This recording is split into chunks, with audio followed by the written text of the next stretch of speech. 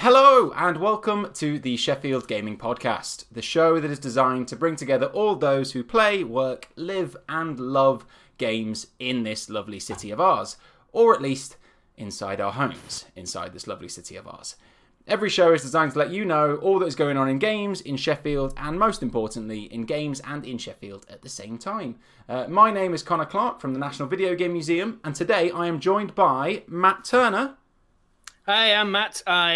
When I'm not, locked in my home, I am teaching people to play board games, running tabletop games, and generally speaking about things in podcast times. At those things I do for pay at the Treehouse Board Game Cafe. Ace. Awesome. And I'm also joined by Jade, the Knox Bear Knox.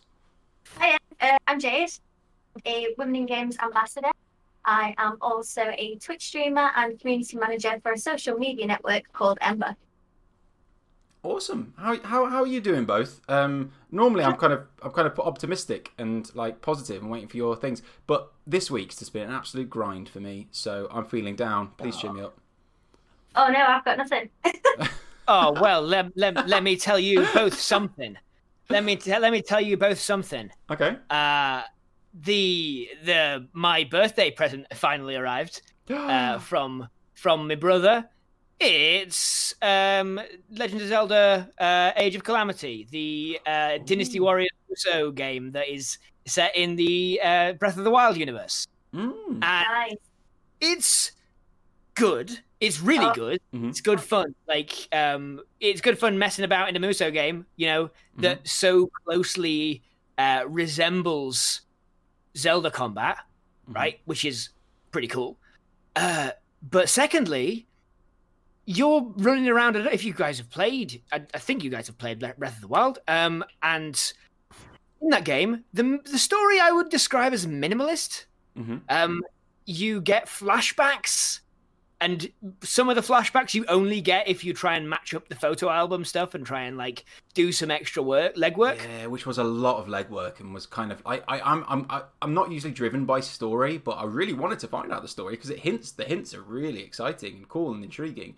But finding this one image from this certain angle somewhere on the map, it was really hard work. It was hours and hours of work. This is set during the time that a lot of those cutscenes take place. So you are, in Hyrule pre-Calamity, as just sort of the forces of darkness are kind of descending, and you're still collecting together the 4 people from the various places, trying to get them crammed into the divine beast so that they can pilot them, you kind of. Firstly, a little bit of a spoiler for gameplay. You get to drive around in the divine beasts. So those temples that you do in Breath of the Wild, you get to shoot the lasers out of them at enemies. But also, for instance, so Sidon, which is the guy, if you don't remember, I don't want to get too specific, but he's the big fish man with the cool smile. Who you meet. Okay. He's like a baby. He's like a baby in this game. So it's just it's 100 years, right? So it's set 100 years in the past. Yes. Right? Yeah. So the only living people are half the people are dead, and then half the people are just crazy long lived. It is weird. The whole thing is I'm just still unpacking it, right? Trying to figure out what timelines are and stuff like that because. You've got a fully fledged story, and then you are trying to beam that forward in your head to what you experienced in Breath of the Wild. I'm having a great time. The demo's free, I think, and you got to play the first level where you play as Link and as somebody else. I cannot remember because I didn't remember. As Impa. Yes, Impa, who is an old woman. She's sat in her little dojo, and her granddaughter's looking after her. That's I enjoyed it a lot. I do like the Dynasty Warriors games. I remember getting the first Dynasty Warriors game on a PS2 demo disc, right, and just thinking what on earth is this? You just get to run around and beat up hundreds of people, power fantasy to the extreme, right? Oh yeah. And Yeah, and so I like jumping in them, but I don't think I've ever actually owned one, right? So maybe this is the one. Maybe this is the one to kind of to convert me to be a Dynasty Warriors player. Because it's a big catharsis game, I think. A lot of like, because it's not exactly high tension combat. Mm-hmm. You're just cutting through swathes upon swathes of people. It's not difficult. It's just sort of it's not Dark Souls. Yeah. And like the majority of enemies that you're fighting are going to go down in 2 or 3 hits, and you're just going to feel like you're mowing the lawn sometimes. Mm-hmm. Mm-hmm. I mean, yeah, that's sometimes when you just want something easy, right? When life is hard, when outside is hard, I just want something easy. I want to be able to mow down 100 people with one hit. Like that is. Yeah. It's nice. It's good fun. I'm having a great time. Just kind of trickling through that game. I'm looking forward to seeing where the story goes, and you get to play as like a countless characters. Dynasty Warriors are famous for having loads of characters. So you get to. I was the big Goron guy, threw a rock at someone, had a great time. Doom in the chat called it the Dynasty Warriors is a lawnmower sim, and I think that's a good one. I've not mowed my lawn. Jade, have you been playing anything fun this past week? Because I've sort of like had work brain a bit because of this whole job situation. I decided to sit on the sofa and play my I've homebrewed my 3DS. I don't know whether I should say that or not, but I've been playing the Minish Cap. That's a GBA release, and I've got all the way now to the final boss, and it is nails hard. And if you played it before, you'll know what I mean. If not, if you look at it on YouTube, it's endless. You know how like you do 3 hits, then they transform, you sort of have to go at them again. This is just endless like horribleness, and he's really cool. Like, I think he's called Barty, and he's an awesome character, but he's just so difficult to beat. I can't get past the first round of like hits he throws at me, so that's hard. Oh man. I know, but to counteract that, I have been playing a little bit of Firewatch. That's been really good as well. It was Connor who recommended that to me, and that's really chill and nice, and it's spoopy. A raccoon came out and I squealed. But yeah, other than that, it's really nice. Nice. Yeah, Firewatch. That is you're just kind of sitting in the forest, aren't you? And then you just got to explore a few things. I printed off the physical map for it as I wanted to play it without actually getting up the in-game map and just following. I think It's Ryan. Is it? No, okay. Yeah. I've not got around to it yet, so I might do. I think it's the right click to zoom that throws me off quite a lot, because you pressing M, and then it's just the right click feels really funky. I don't know, it just doesn't feel natural. You said you homebrewed your 3DS. I want to hear more about that. I don't know how much I can say. It's all legal, I'm sure, fine. But we're playing GBA games on DS. GBA games are allowed on DS. Homebrewing just means buying games. Wink, wink. I'm winking right now. Certainly play them on like the small DS, because obviously there's that part at the bottom that slides out and you can put your GBA games in there. But a 3DS XL does not have that feature, but mine does now. Maybe more off stream. Well, I think there's an aspect to which this podcast is often about games preservation and that sort of like making sure that the cultural impact of the artifact of games is preserved. Sometimes there are only certain ways to do that. Yeah, right. I could probably find a copy. My official position as an employee of the National Video Game Museum is that yes, obviously, kind of make sure that everybody we want to preserve games in the best way possible, and actually, emulation's a part of that in a certain way. As long as it's all done safely, legally, emulation will be what keeps games playable for a lot longer time than they normally are. Games industry is all about kind of innovating and updating and making things obsolete. So I like what Leah said in the chat. The DS has been optimized. Optimized. That's amazing. Spruced. So a little bit of news this week, a bit of kind of rubbish news this week is obviously Boris Johnson came out and said that lockdown is going to be going on until at least March the 8th, or at least for schools anyway. And then it will, well, that's hopefully it's sometime in kind of March. We'll go back to the tier system, and then we'll, as the vaccine gets out and as summer comes in, hopefully things will start to open back up again.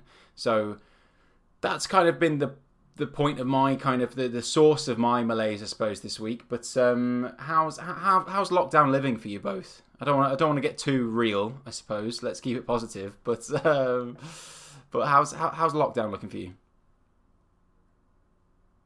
I mean, I am not we're not at work, you know. I'm not I'm furloughed from Treehouse still, so it's kind of more of the same for me. I just kind of keep on with my own projects when I can. I'd be lying if I said that, you know, the last few months of lockdown hadn't had an impact on me, and that I hadn't slowed down in those pursuits. I've said as much on Twitter that like everything kind of grinds to a halt after a while when you can't quite make kind of stuff happen. But the good thing is, I think the part of what was causing me a bunch of stress was that, you know, in the middle of a pandemic, in the middle of a lockdown, we were having to move house because I love saying we found a house to go to. So that is great, and hopefully that is going to end up being way less stress. So we'll be moving house, and you know, our only concern now is whether we can get internet set up in time to actually move there. Never happens. Never. That's the one thing. Every time I've moved house about 5 times in the last 5 or 6 years, and always I'm having to wait a week or two and relying on my generous data on my phone just to stream anything. Yeah. Well, one of us works for an internet company, so we'll see if that helps in the slightest. Yeah. So there's this weird thing where none of the stress actually feels like it's come off, but it has. It should have. I'm waiting for that. I'm just waiting for that check to clear. You know? Yep. Yeah. Well, that's great news. That is really kind of positive news, because I know that was having to move in a lockdown in January is just absolute nightmare scenario. So I'm super glad you found somewhere. You're still based in Sheffield, right? We don't need to kick you off the podcast. Oh, yeah, of course. I'm moving 2 blocks over, basically. No, not. I'm moving about 10 minutes up the road. Nice. Awesome. I've had a little bit of positivity this week that I would like to share. And this is because this is your weekly Met Boy update, of course. Your weekly Met Boy update. Thanks, Matt. Thanks for the little intro. I'm sorry, Jade. I know it's probably getting really annoying. I'll recline. Oh, you see, this is good. This is what we got. Yes, Met Boy. The chat is going crazy for chat is Met Boy. Pogging up, yeah. Weekly Met Boy update. There's been an update to Met Boy in preparation of the upcoming Switch release of Super Met Boy. The mobile game, the free mobile game, has released a new update with some new characters. I've managed to bag both of them, both Met Girl and Met Bomber. I don't know if anyone else has. I don't know if you're still playing it, Matt, or. I haven't done any this week yet, but I'll be jumping on as soon as I get a moment. Nice. The new chips, right? They've chucked a couple more chips in. Yeah. There's Met Girl seems to be kind of a health focused little chip. And Met Bomber is a gold focused chip, which is what I really want. So I've not got the highest level yet, but I want myself a legendary Met Bomber because he should be pretty cool. And that's actually Met Boy news. Oh, actually, other news in regards to that is that at the moment, we spoke last week about how impressed we were that we had 70 or 80 kind of Met Boy players, and actually when we opened it on the stream last week, we had 100 Met Boy players in Europe that past week. Well, as of about an hour before recording this, we'd actually hit 180 players this past week alone. Total players in Europe for the game is now at about 550, which means we've nearly tripled the Europe player base since starting playing this back in late December, which is just amazing and has just been a really source of pride. I'm having more fun trying to get people to play Met Boy than I am actually playing Met Boy. So... Yeah. What an ad! You know what hasn't been hasn't seen that same uptick though, Connor? Okay, what? the official, the unofficial MetBoy Discord server? That's a good point. I decided to create an English-speaking MetBoy Discord server, but then never really shared it anywhere. So it's just me and Matt, and It's just me and Connor sat in one Discord. Oh, that's really cute. So what's basically happened is Connor's made a bunch of rules for me talking to him. Yeah. Just checking the scores on the doors. Europe are top of the annual, or top of the worldwide leaderboards, pretty much tripling the second placed score with 188 players, including Plankton, who is leading the charge this week. Plankton. Good on you, Plankton. I've also, this week, I set a single score of about 30,000, which is, less than half of what I can do if I really flex, right? Oh my god. But it was good because it allowed people to kind of have a score that was kind of beatable. So currently I'm only third on the leaderboards, but I am going to probably have play tonight or tomorrow morning and just kind of wipe the floor with everyone, just to give them something to aim for, Yeah, I think I've beat you one time, and it was not your best run. You had it last week. I could not top it. I did try. I genuinely did try, and I just could not beat it. So, thank you all, chat, for letting me have my MetBoy update. I will be back next week. Don't worry, or at least sometime in February when the official Switch version is given a release date. We know it's going to be February. We don't know when in February yet, but it will be on Switch, and I'm going to be going crazy about it. So. That's the end of the weekly MetBoy update. Thank you all. Right, we'll move on. Other kind of weird fun news. I think we've got to discuss this because the title of the podcast is called this. But stonks. This isn't really gaming news, I suppose, or games news, but it's related, right? It's a gaming shop adjacent news, right? Yeah. And in many ways, the stock market is a game to some people. Did anyone have stocks in it? No. No, I don't even know how to buy them. Oh, see, I've got a WhatsApp group with some old friends, and they're all like, "Yeah, I bought AMC stocks the other day. I bought GameStop stocks." I was like, "What? Is this just a thing that is it gambling on football or betting on football or something that just a lot more people do than you think?" Odds. Yeah. Yeah, it's gambling with slightly better odds, I think. Yeah. So, if you had bought GameStop stocks, you would be absolutely racking them up at the moment because it's currently at about $350 per stock when about November last year it was at $5, so it's up. Someone do the maths. Yeah, not me. No, thanks. A lot, I think, is the exact number of percent. No, it's a lot of people made a lot of money on that, and inevitably someone's going to be left holding the ball when they crash. But if you got in when they were $5, or if you got in when they were even $25, you're absolutely singing. It was all based on a subreddit, right? It was all based on what was it, Wall Street Bets, that decided, hey, look, these hedge funds are going to short GameStop because they're expecting it to fold, expecting it to fail, expecting it to drop in stock price. So they started pushing it up, and they'd borrowed these shares, so now they've got to pay back. These hedge funds have now got to pay back a bunch of shares. I'm not a stockbroker. I've got no idea, but this is basically what I've kind of drawn from the news. And, 30 times the price they bought them for, or if not more than that as well. So it is gonna. Well, I think from what I've seen is today is the final day. So probably even at time of recording, the day in which the short. And we're not going to try and explain it because about 1,000 people on Twitter are trying to explain it. So just go on there. Everyone will have their. This is a simplified version. But today I think it's the final day for when they have to return the stocks, and it's going to really kill off this hedge fund. So, it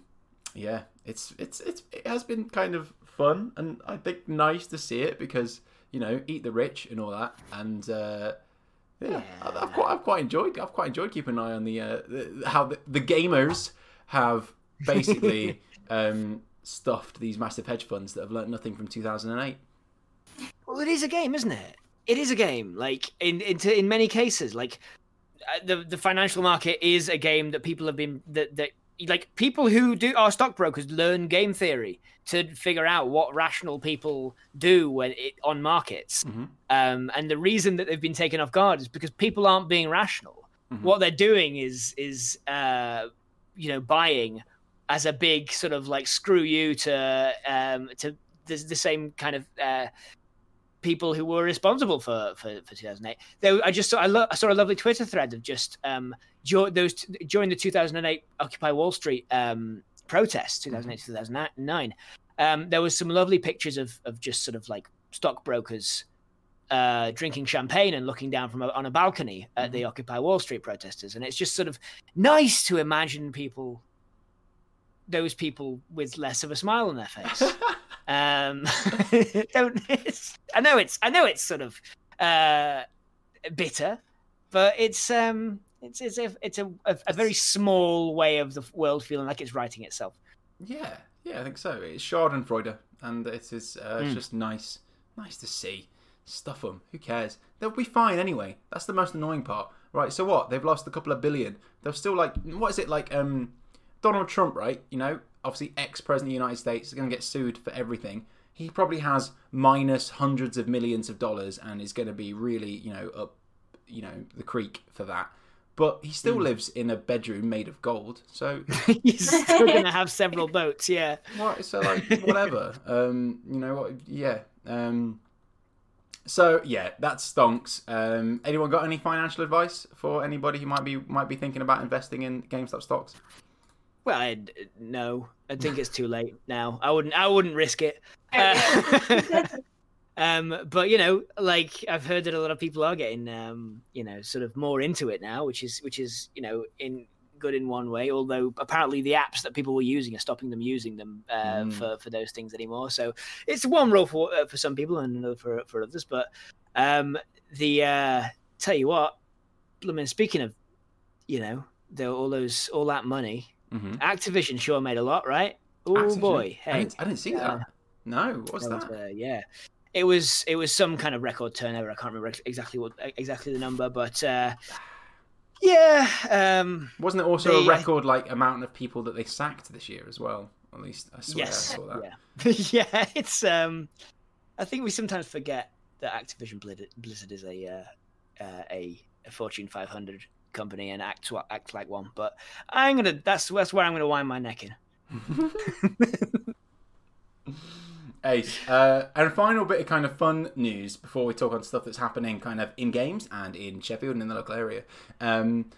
So there's been two big kind of mid-noughties revivals this past week.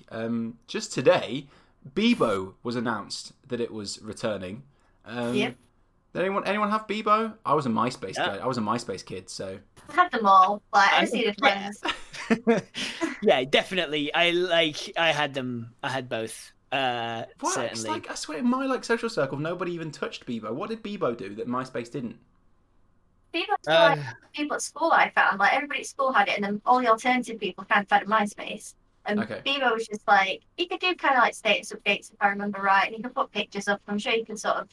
Like a sort of wall type system, a bit like MySpace, that you could leave a comment on someone's page. But it wasn't as good. I didn't think you could put like a song up there. Like one of my favourite things about being on MySpace was like, I'm going to force you to listen to my current favourite song whenever you look at my face. Mm-hmm. That was like a great part of it. The differences, I guess, were mainly that like MySpace allowed you to do a bit of HTML poking around and sort of really customize your space. I know web designers that started with MySpace that like yeah, and then just suddenly progressed into CSS, and then next thing you know they're making like these massive websites. That's how I ended up like sort of recognizing that like I would probably credit MySpace with teaching with breaking me of my teenage boy illusions that girls don't know computers and coding and stuff. Because every girl I spoke to had absolutely cracked on with learning HTML, and none of my friends knew anything. For me a bit earlier, like that was Neopets for me because you had to use HTML and stuff to make your guild look pretty. So that's where I sort of really got stuck in. Yeah, and Bebo was, I would say, a proto Facebook, right? It was ready-made. You didn't have to mess around with it. You weren't different to other people if you had a default one.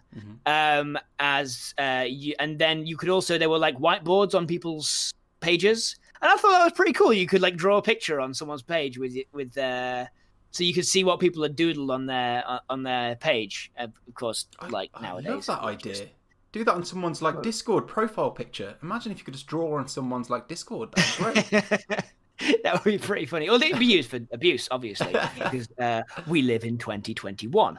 But back then you'd just draw penises on people's whiteboards, and it was great. And that wasn't abuse back then, but it was all good fun. It was all in good fun. Good, clean, wholesome fun. I remember back in the day, we used to sit out on the porch with a rocking chair, and we'd draw penises all over each other's Bebo page. Well, talking about kind of good, wholesome fun, another kind of big revival that happened this week, I'm not sure it was a revival, in fact, it was a bit of a revolt, was against Habbo Hotel. So, did anyone here use Habbo Hotel around the same period? A couple of times. Definitely. So Habbo Hotel, apparently, in the year 2021, still has 800,000 active monthly users. Right? What? Who knows? Who knows? It's just... it's still a thing. I don't know. It's obviously the browser-based kind of chat room. Just search in Habbo Hotel. You will find it. I can't believe it. Like, because it was... It died. It died a massive death, didn't it? Yeah. It was a huge mess. I mean, I probably played it way more than I ever should have done. But like, I remember like, must have been early 2010s, thinking, oh, Habbo Hotel, wow, that was ancient. Let's go back and check what that's like. And it was still a mess. It was the exact same, and it was just ridiculous. And I am amazed it's still going. 15 years it must be after it started. I think it was in the news. It was like in the news for having been rumbled a bunch of paedophile rings on it or something, I think. Oh. Really? Ooh. Yeah. Well, so let's I bring it up because like it was a mess. There was very little moderation. Like even when I was a child, there was very little moderation. It was a free for all chat room, except there were like physical manifestations. There were status symbols that you could buy, and people would trust you if you'd spent money. It used to replace it like bobber or something whenever you tried to use a swear word. Bobber. Yes, it did. Yeah. I remember bobbering L. Like, I used to say that a lot. Yeah, well, apparently people got annoyed anyway because Habbo moved to a new hosting thing, and it's now charged like a monthly subscription, so they can really kind of make bank over those 800,000 monthly active users. I don't know. I'm not going to go back. No, God no. It was I mean, my entire time playing Habbo Hotel was genuinely in the playground at school. Not even in the playground, that in the classroom. We did for us inside kids who didn't do much kicking over the ball in various directions. We preferred to stay inside on the computer in the classroom, completely unsupervised, because that was the style at the time. And we would just be on Habbo Hotel and doing Flash games, and now Flash is dead. But I distinctly remember the reason that they stopped us playing online games in class, like not in class, but in the classroom at break times. And it was because at the time it was just seen as an educational tool. It's like being on the internet was just a thing that is good for children to do. How times have changed.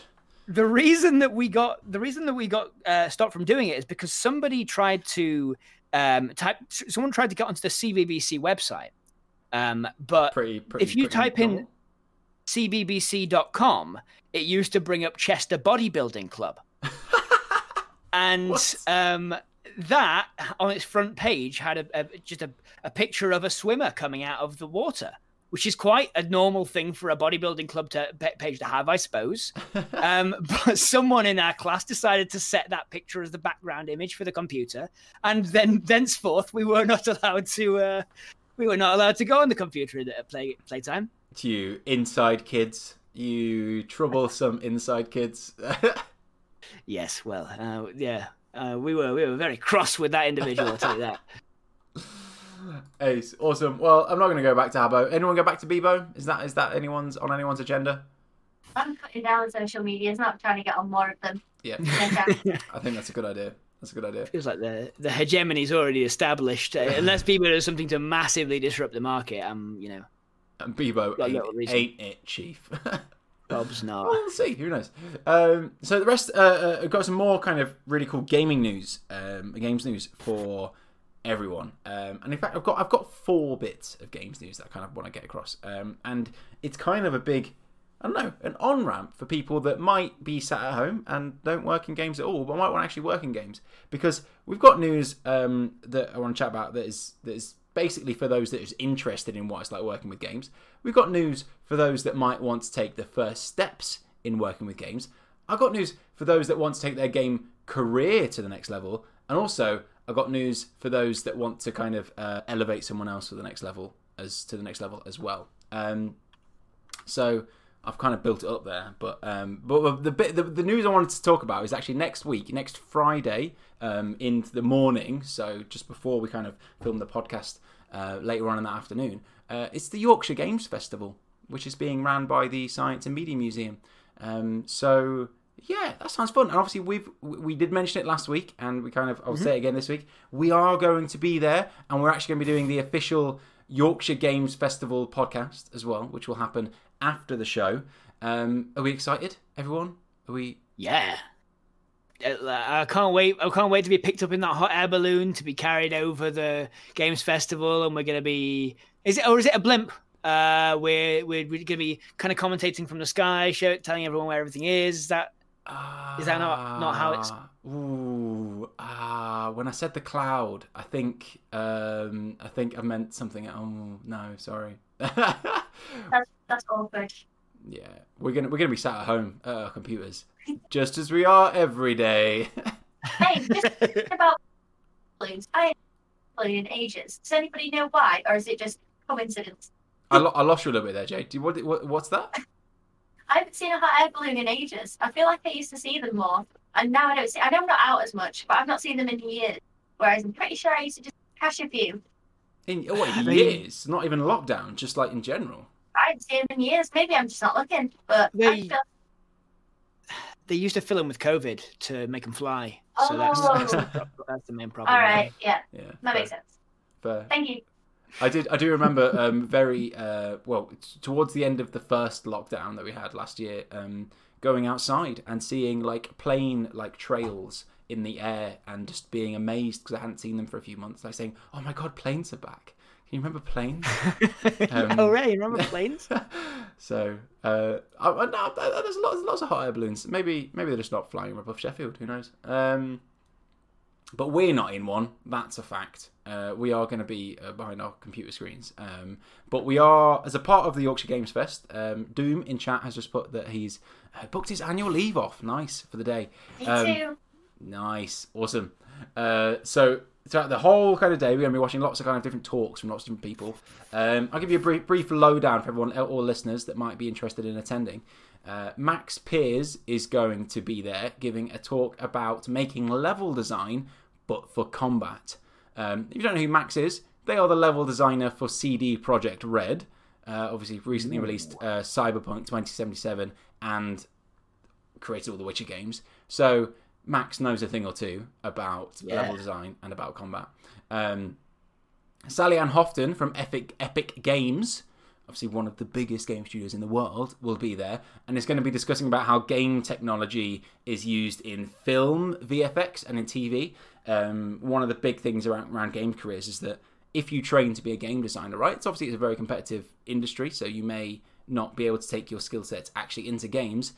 Don't worry about it, because that skill set is desired by lots of people, particularly those in like film, VFX, and TV as well. They are leading the way. Games programmers and games kind of effects artists are leading the way there. So Sally is going to talk about that. They use the Unreal Engine for the volume in Disney, right? So the Mandalorian and all that stuff. That's all the planets that they're on. They don't go to a location. They just shoot it in a big, weird virtual reality holodeck. Have you seen it? Have you seen the screen they have for the Mandalorian? Yeah, it's amazing. It's massive. It's amazing. Yeah. Who else is going to be there? So Lucy Karekidu is going to be there talking about character design in games. They are a freelance character artist that have worked on lots of games. Max Mead from Ubisoft is also going to be there. He's going to be talking about what it's like to be an environment artist. And then another talk, and this is a really exciting one actually. So Melissa Phillips, who's the CEO of Silver Rain Studios, is going to be talking about the things that she's learned in setting up and running a game studio. And all those kind of lessons. And what's really exciting about that is that on our podcast later on this afternoon, Melissa's going to be our special guest. So Melissa's going to be here. So Matt, Jade, best behaviour. Always. Just so, because obviously Mel's going to be there, and we're going to talk about kind of all the talks that happened on throughout the day, which should be really fun, really cool. So yeah. That's awesome. As the bad boy of the SGP, I will attempt to be on my best behaviour. I can't promise anything. We appreciate it, Matt. Are you also gonna both be there for the pub quiz, which is happening after our podcast? Because we're gonna need to create a pub quiz team, right? Yeah, why not? Yes, cool. I think so. Doom, start reading up. We're gonna need your games knowledge in the chat. Anyone else in the chat who wants to join the pub quiz at 7 p.m. on next Friday? We need a team. We're gonna build it. We're gonna smash it. Cool. So that's the Yorkshire Games Fest. That is happening, like I said, next Friday. If you do want to attend the game talks, you can buy tickets online. I think they're about £10 or £5 concessions for a whole kind of day's worth of talks. We'll be on Twitch as normal, so if you haven't got a ticket, you can still join us. Don't worry. But we'll be on a few hours earlier than normal. Other kind of news. So that was obviously for those that are kind of interested in games and what working in games is like. But if you actually want to take your first steps into maybe starting a career in games, my kind of charity, the charity I work for, the BGI, which does run the National Video Game Museum, we actually announced a really cool project this week too. And we've not announced it publicly yet to consumers. We've only announced it within the industry, but I'm able to share it, so I'm going to kind of talk about it. So Games Careers Week is an initiative that we're launching, the BGI is launching, in partnership with Into Games and Grads in Games, which are both kind of games pathways, career pathways initiatives. So from the 26th of March to the 2nd of April, we're basically going to be running an entire week, and we're getting loads of educators involved. We're getting loads of games companies involved, just to basically run events about what it's like working in the games industry and basically reaching out to the next generation of game developers, right? And that's, it can be people as young as in primary school that we're going to be doing kind of workshops for, but also people that might kind of be, older and are thinking about a career change and going into games, reaching all across that spectrum of people that might want to kind of get into games. So if you are interested in a career in games, there's going to be a whole week full of like workshops, online stuff, which should be kind of really exciting, and everything's going to be kind of free and just kind of fun to attend. That's really cool. Yeah. So more information on that to come, but that has basically launched. If you search Games Careers Week on Google, will probably come up as the website link, or to search gamescareersweek.org, and you can find out more information there, and you can sign up as well if you want to see more information straight in your inbox. So also, if you're an educator or work for a games company and you're listening to this podcast and you might want to get involved with that, there's an open sign up at the moment for people that might want to run events, and get in touch with us, and then we'll see how we can help out. That's really cool to sort of bridge that gap. I love it. Yeah. Yeah. So there's a lot of cool stuff going on. one big thing we want to do as well throughout the week is basically highlight the diversity of people that are working within games as well. I think because I think the UK Independent Entertainment, UK Interactive Entertainment kind of association did a big survey about game players in the UK, and they take their kind of demographic information, right, of all people that play games, and they found that the gender split, the kind of binary gender split between male and female people that work games, not including kind of those that might identify not as either of those, but it's 50-50, right? It's the people that play games are kind of totally kind of even split in regards to kind of those two genders. But is that reflective in the people that make games themselves? Probably not. In fact, I'm saying probably not. It isn't, right? It isn't. Games in general are this kind of this kind of white old guy with beard that make games, right? That is the general kind of game designer. One thing we want to do with kind of Games Careers Week is really kind of reach out across a kind of really diverse audience, and hope that the industry, the diversity within the industry, can then start to reflect that within the players as well. So yeah, it's going to be a good week. There's lots of stuff we want to do with it. That's pretty much the entire goal of the Women in Games, like the group. So it might be worth just maybe speaking to them if that would be helpful at all, because that obviously they push obviously for people identified as female to get jobs in those industries. Like the Discord, there's channels for sharing jobs that are wanted, and we have weekly discussions about sort of what we do, how we're trying to progress, things that help us back. So that's a really good place to be. So yeah, it's excellent. And I think they're really trying to sort of get that 50-50 split. Across all sort of jobs in the industry, not just like developing and designing and stuff like that. Absolutely. I think I'm pretty sure that we have reached out to Women in Games already. So there might be some conversations going on there, but absolutely that would be ace. And you are Sheffield's resident Women in Games ambassador, I suppose. So in fact, you've recently have been reached out to a few people within the Women in Games network, and you kind of found out about their work. So I was wondering, Jade, if you'd like, would you be able to just kind of share a bit of information about our weekly kind of highlight from the Women in Games community? So bear with me while I open my notes. Nice. Okay, obviously this podcast, if you're listening in, this podcast is also streamed on Twitch. So this segment where we kind of talk about someone from the Women in Games network and highlight the work that they're doing, we often have kind of some visual aids as well on Twitch. So if you are interested in kind of checking out those, we will have links to all the stuff in the kind of description, but also join us at 7 PM on Fridays and you can see it live. Except for next week. Yeah, next week's different. Don't worry about that one. So the person that I'd like to showcase today is Emma Park. Mm-hmm. Emma currently works as campaign manager at Fourth Floor. She's a creator marketing agency the company is a creator marketing agency that's focused on gaming.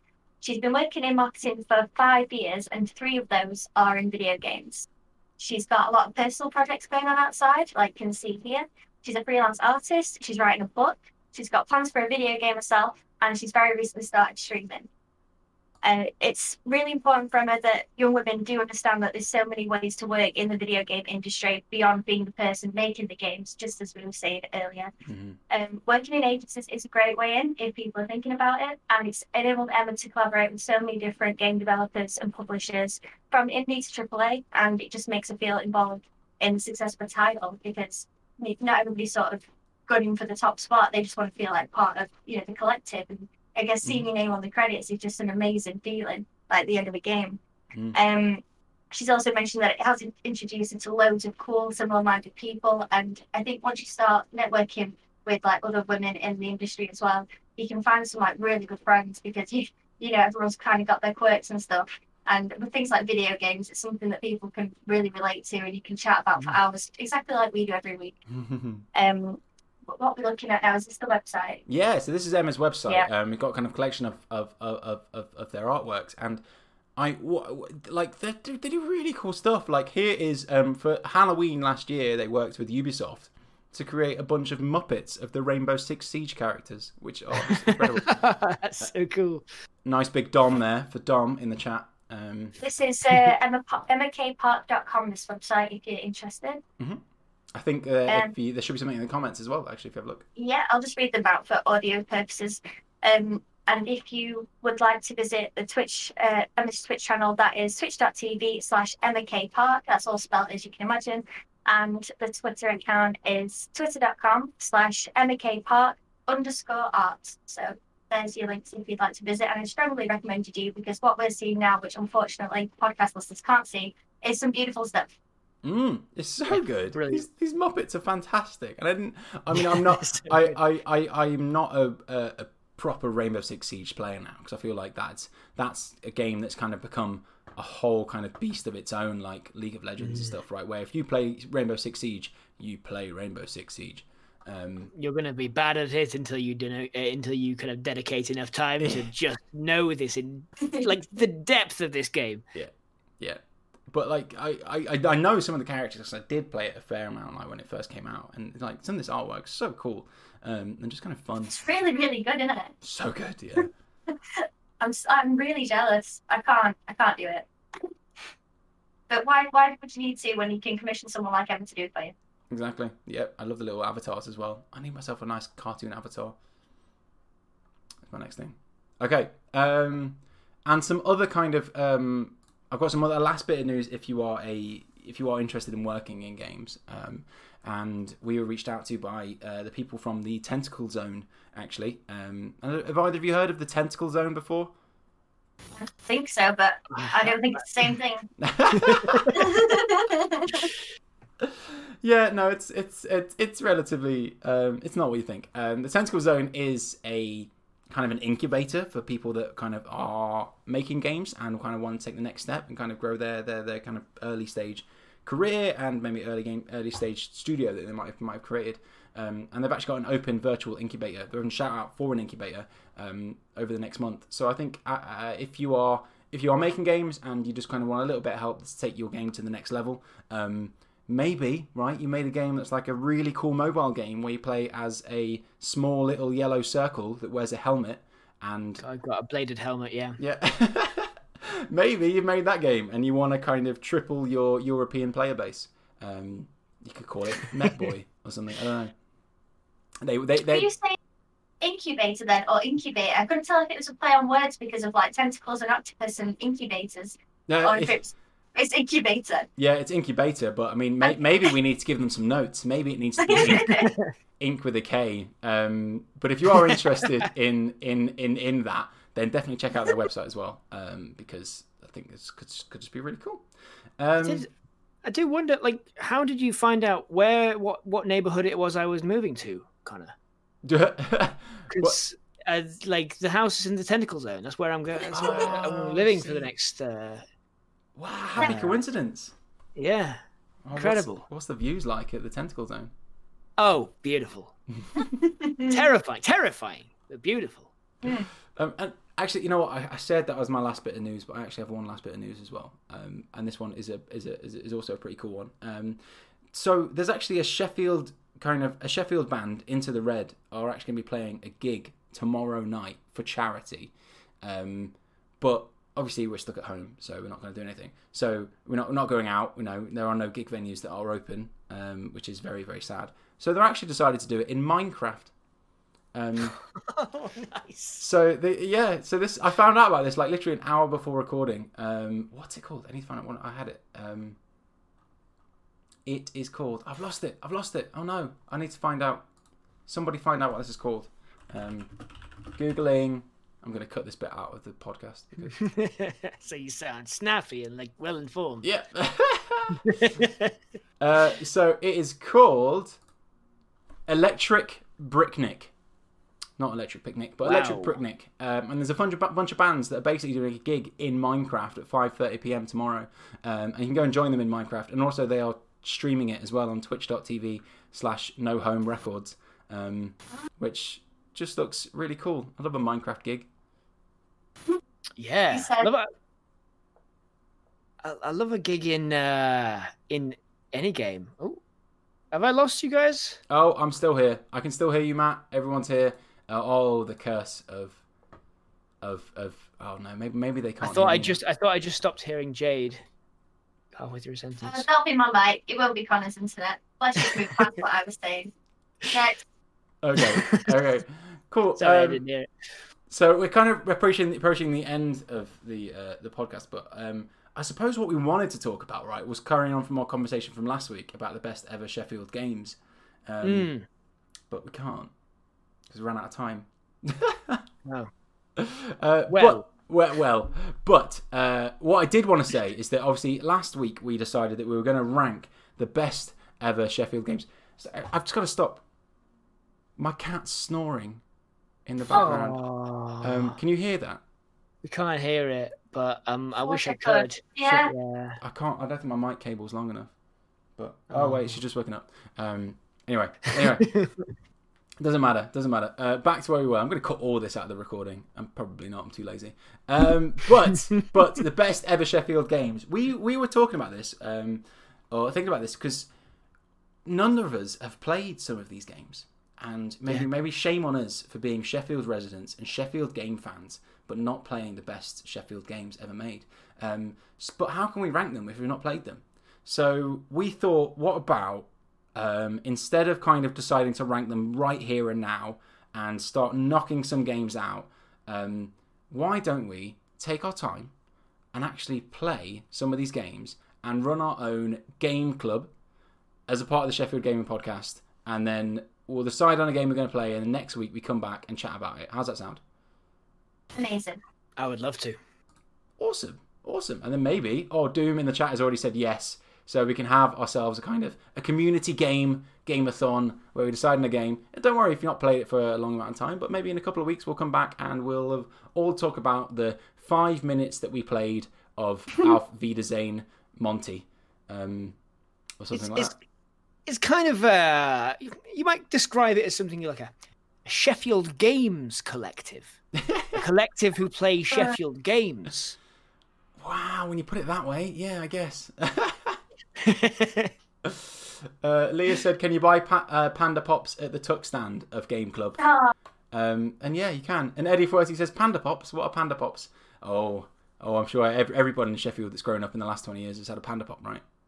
This guy's from Las Vegas. Yeah, Panda Pops have not made their way to Las Vegas, I'm afraid. And I don't think they are. So. You don't want them. You don't want them. They've got other e numbers to ingest over there. Yeah.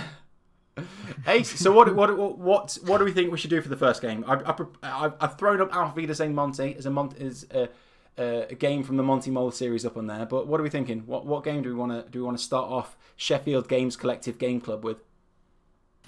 One of them. So anyone that you want to start with is fine by me. I'm happy to sample them all. Sample them all. I think Auf Wiedersehen Monty's a good start. Auf Wiedersehen Monty. Should we do that? So yeah. We mentioned earlier about the benefits of emulation. I mean, maybe you have your own ZX Spectrum hooked up at home to an old CRT television, but you probably don't. So just see if you can find a way to play Auf Wiedersehen Monty in your browser. I don't know. We'll discover a way somehow. What I'll do is I'll use a service that I'm pretty sure, I don't know, but I'm pretty sure, I assume, like Google Stadia, someone has a machine, a Speccy hooked up to a server that I can then play. Yes. No, actually, there's actually a couple of things that can do that. Antstream Arcade is one, so maybe check that out. I think there's another one called Pixel as well that was started up by the Atari have partnered up with, but they won't have Auf Wiedersehen Monty. Like I say, kind of, I don't know much about this stuff. I'm kind of uninformed, so I'll just choose the first option that becomes available and assume it works like that. Oh, I mean, be careful when you're going into those dark depths of the internet. We'll see what happens. Ace, well, let's do that then. All right, so 2 weeks' time. So our podcast, not the next week, because we're going to be at the Yorkshire Games Festival, but the week after that, the 12th of February, we are going to come back and we're going to all have played just a little bit. It doesn't have to be that much, but just a little bit of Auf Wiedersehen Monty, and we're going to see where it ranks on our best ever Sheffield Games leaderboard. And then throughout the year, we're going to start picking up other games and see if any of them can start ranking, and hopefully we'll find number one of the best Sheffield game ever. Sound good? Sounds amazing. Leah's put, I'm excited to find out what Monty Mole's crimes were. Same, to be fair. He stole that last star from me in Mario Party. Never forgive him. I can't wait until we get to Impossible, where Monty Mole becomes a superhero and has guns. I'm not making this up. Like I'm Shadow not the making this up. Okay, Ace. Well, we are out of time. It is 8:00. Matt, whereabouts can people find you on the internet if they want to catch up with you? Well, first thing you want to do is go to treehousesheffield.com if you are in Sheffield, especially because you can buy games. You can also buy Game Nights in a Box, which is a bunch of snacks and drinks and beers to go with your games, your board games, which there are an absolute ton. And there is a bunch of guidance over there for what to play and stuff to play over Zoom calls, just like this one. Or, it's not a Zoom call, but you know what I mean. Online video calling, games you can play over, that sort of thing. So go over to treehousesheffield.com to find out about all that stuff. If you want to hear more from me, and heavens know why you would, you can go over to Twitter, of course, at Matt Speaks Words, or you can go over to soundcloud.com/Life's a Pitch Podcast. Life's a Pitch Podcast is my podcast where we pitch movies that will never get made. We just get given titles by the audience, which could include you. And if you go over to Twitter at Life's a Pitch Show, you can give us titles right now actually, we usually ask for made-up movie titles. This week, we were inspired by the Snyder Cut, in that apparently if you don't like a movie, you can just do it again. So what we're going to do is we're asking for real movie titles for us to re-pitch. So we'll be completely rewriting and re-pitching new versions of old movie titles. So give us some over there. Listen to the podcast at soundcloud.com/Life's a Pitch Podcast or wherever good podcasts are sold. Are you going to be even describing the controversial story behind why it had to get remade? You know what, Connor? Yes, we are. Well, yeah. We weren't previously, but I are now. Awesome. And Jade, whereabouts can people catch up with you? You can find me on Twitter, that's at the Noxbear. You can find me on Twitch, that's twitch.tv/Noxbear. And also, amazing, we've got some Ember updates coming very soon. So emberup.gg, soon I'll be able to tell you loads more about it. We're getting the ball rolling, stuff be happening. It's pretty exciting, and I can't wait to actually talk about it. But I can't wait for this. It's going to be the home of this podcast, and I'm excited for when we're able to do that. I think that's going to be really cool. Awesome. And then you can find me on Twitter at ChronoCleon, or just anything to do with the National Video Game Museum and the BGI. And I suppose Games Careers Week now. So if anyone wants to talk about Games Careers Week, send me a message. Otherwise, thank you all for listening, and we'll see you next week. Goodbye. Ace. Awesome. Sweet. Cool. Thank you everyone in chat for jumping along. Leah put Tanglewood as the option for the first Sheffield game. That's probably a good shout. We probably should have done Tanglewood. That was on. We'll get it next time. You'll get it next time. That was on the itch bundle that I think we all purchased of the 60,000 games. Yeah. So we've got that. Thank you, Eddie, for joining us, and sorry if we confused you about Panda Pops. Yeah, thanks, Eddie. That's awesome of you. Cheers. I know that we live in different time zones, but it was nice that you came in. What time is it? What time must it be in Las Vegas now? That's like... He's told me every time we have a conversation, I ask and I never remember the maths for it. Very early in the morning, I believe. Yeah, I think so. I think it might be... Wait, I can do this. I can do this maths. I think it's midday. It's midday. Oh, is it? Okay. Maybe let me Google that, but yeah. Maybe don't Google that. Don't find out about my plans. Trust me on this. So I'm looking forward to doing Monty Mole, though. I think that's going to be fun. I hope you join us. I hope Doom's going to join us for a fact. Hopefully Connor, maybe you can join us as well. And I'm sure Tom Batty will be interested in doing this as well. So, Ace, well, thank you all in chat. And we'll catch you everyone next week. Hope you can join us, maybe for the talks. If not, don't worry, we'll give you the full lowdown of the talks when we're live next week at 4:30 p.m. But Ace, awesome. See you all later, and later, chat people, I guess. Bye. Bye.